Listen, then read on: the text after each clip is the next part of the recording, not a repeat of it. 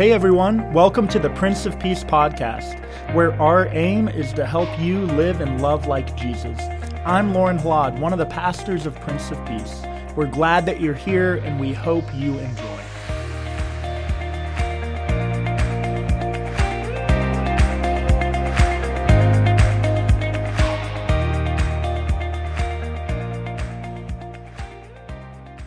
Grace, peace, and joy be unto you from God the Father and our Lord and Savior, Jesus the Christ. Amen. There was probably no more powerful image for our country this last week than this one that will show up here on the screen now. A police officer who killed her neighbor was convicted of murder this week, and it was a case set in the context of escalated tension between police forces and black communities across our country. It was a case in which there was evidence of bias towards violence and against the African American community in the history of the convicted officer, and the verdict also came in the context of a week where overall political divisions in our country were continuing to ramp up with no overall sign of expedient relief from that coming. And in this hyper-polarized environment, a brother of a murdered man stood up to embrace his murderer in the name of Jesus with words of love and forgiveness. Our gospel lesson for today has to be seen in the context of the verses that come before it. You see, the beginning of our lesson for today is really a response to the challenge given to the disciples by Jesus. In verses 1 to 5, Jesus is challenging the disciples to take care in their leading of new disciples and to be forgiving in the extreme of those that sin against them. I wrote this in reflection about these verses a couple of years ago. I said they are tall orders for these apostles that are to lead the church, and tall orders for the early church leaders that are reading Luke's account. And Luke knows how the pious and sometimes puffy-headed leaders of the church may react to such a challenge. It's too hard, Jesus, but give me more faith. Elevate me to a higher spiritual plane. And once I'm there looking down upon these little ones, then I'm certain that I can handle it. Jesus and Luke, writing to the church leaders, will have none of it. In essence, they say, please don't get so puffed up with yourselves to think that any of this has anything to do with some scale of faithfulness upon which you seem to think that you are excelling. No scale of faithfulness is required. Faith doesn't work that way. If you have faith the size of a mustard seed, the smallest kernel of faith, God can do all things through you. But that's the trick, for it isn't about you. It's about God working through you. Jesus says, I am the servant king. You may not want to be washing feet because you don't want me washing your feet because you don't want to be washing other feet, but that's too bad. This is the way that it's going to work. For the Son of Man came not to be served, but to serve. Discipleship of Jesus is not measured in elevated faith. It's not measured at all. It's marked by the self-giving of the cross and the self-giving of humble service for any and for all. Our stewardship theme for this week is we serve generously. Because hope abounds, we serve generously. And there's a connection then to be made today between hope, service, and forgiveness. And I have to admit that it's a connection that's a bit challenging for me. I know that forgiveness is central to our faith. I know that service is too, but I don't usually connect the two, but Jesus does so here in this passage. I think it's an important connection because what Jesus is doing here is pointing the disciples past the simple understanding of forgiveness that's a brother and a sister shaking hands through gritted teeth after fighting over a piece of candy. This superficial forgiveness that's usually nothing more than a temporary pause in hostility, this simply won't do. Forgiveness as revealed in the passage, is an intrinsic component of the path towards peace and towards restoration. The commitment to this kind of forgiveness can only be found as a component of the radical commitment to the servant way of Jesus, the way of dying to self for the sake of seeing Jesus' way of love and peace take hold of the entire world.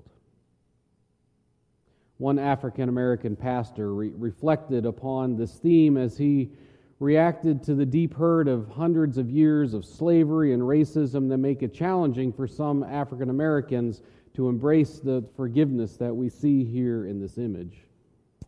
He wrote, "Forgiveness is important, but only in the context of a holistic process of restoration that points towards true shalom, where we care not only about resolving the immediate aftermath of wrongdoing, but we also attend to the root causes and structural inequities that keep contributing to it. If mercy is the act of pulling a drowning person out of the water, justice begins when you ask the question of how they ended up there in the first place." So, as he was writing to pastors, he said, "If you are a white evangelical pastor and your only takeaway from the saga of Botham Jean is, wow, what a powerful moment of forgiveness," he said, "then I challenge you to look deeper. Engage in some healthy self-reflection and see what you can do to help make a positive difference in our current racial divide." Forgiveness, we see, is a starting point, a removal of barriers to dialogue and to healing. But it's only one part of a process of restoration of the peace-filled reign of God. It's a process that comes about through service. And it's a process that can seem incredibly overwhelming and way beyond our reach. But hope abounds because the resurrection is real for us. And in the midst of intractable, unimaginably difficult situations, the Holy Spirit breaks through with resurrection hope to reveal the explosive power of love. And it's this love that sometimes comes just in the beginning as the size of a mustard seed that multiplies again and again when we live the servant life of Jesus for the sake of the world. I think it's at the heart of this somewhat strange teaching of Jesus this week.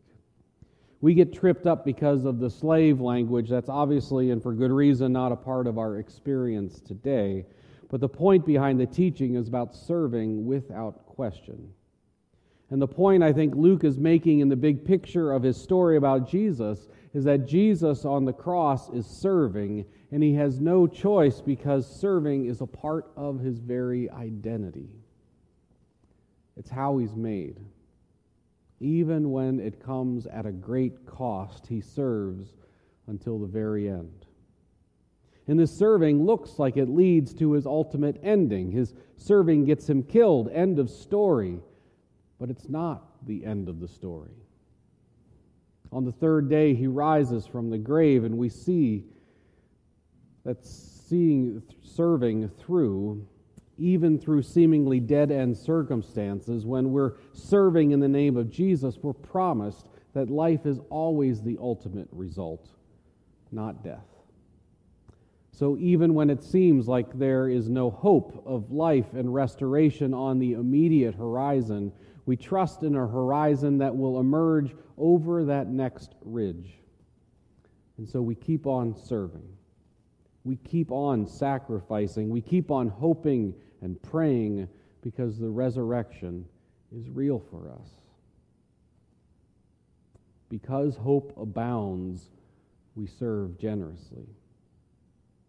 You've heard stories this week in our video and in our connection point from Melinda Moran and from Jackie Rugani talking about their serving. They've given witness from their lives about the power of this serving and supporting this ministry as it provides the opportunity for all of us to serve in so many different ways and to serve together.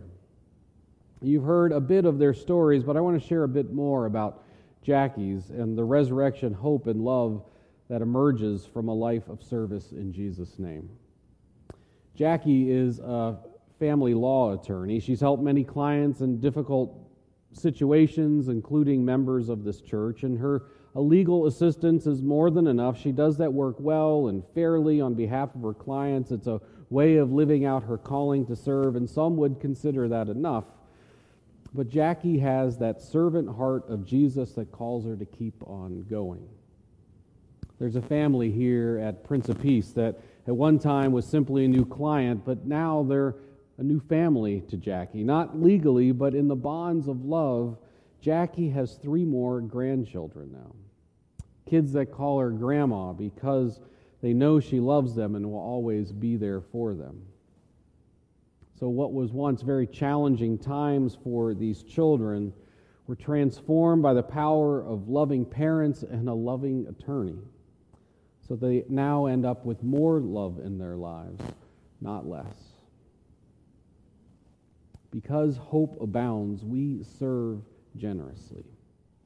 And because the resurrection is real for us, we trust that our serving leads us to join Jesus in the restoration of the world. As we continue our stewardship emphasis this year, I pray that you experience the power of hope at work in your lives and in the world. I encourage you to continue to write down something that gives you hope and put it on this globe here as a witness to the hope of Jesus in the world. And I pray that you're inspired to dig into lives of service here in the congregation and out there in the world. And I pray that you pledge your support for our ministry so that we can multiply that hope from our lives into the lives of others. And above all, I celebrate the fact that this serving, this witness, this love, this hope makes a difference in the world that desperately needs these things. I celebrate it because I know it to be true. It all makes a difference because the resurrection is real for us. And through this love of Jesus, God really is making all things. Thanks for tuning in to the Prince of Peace podcast. I hope that today's message has brought comfort and inspiration to your life. Have a great rest of the week.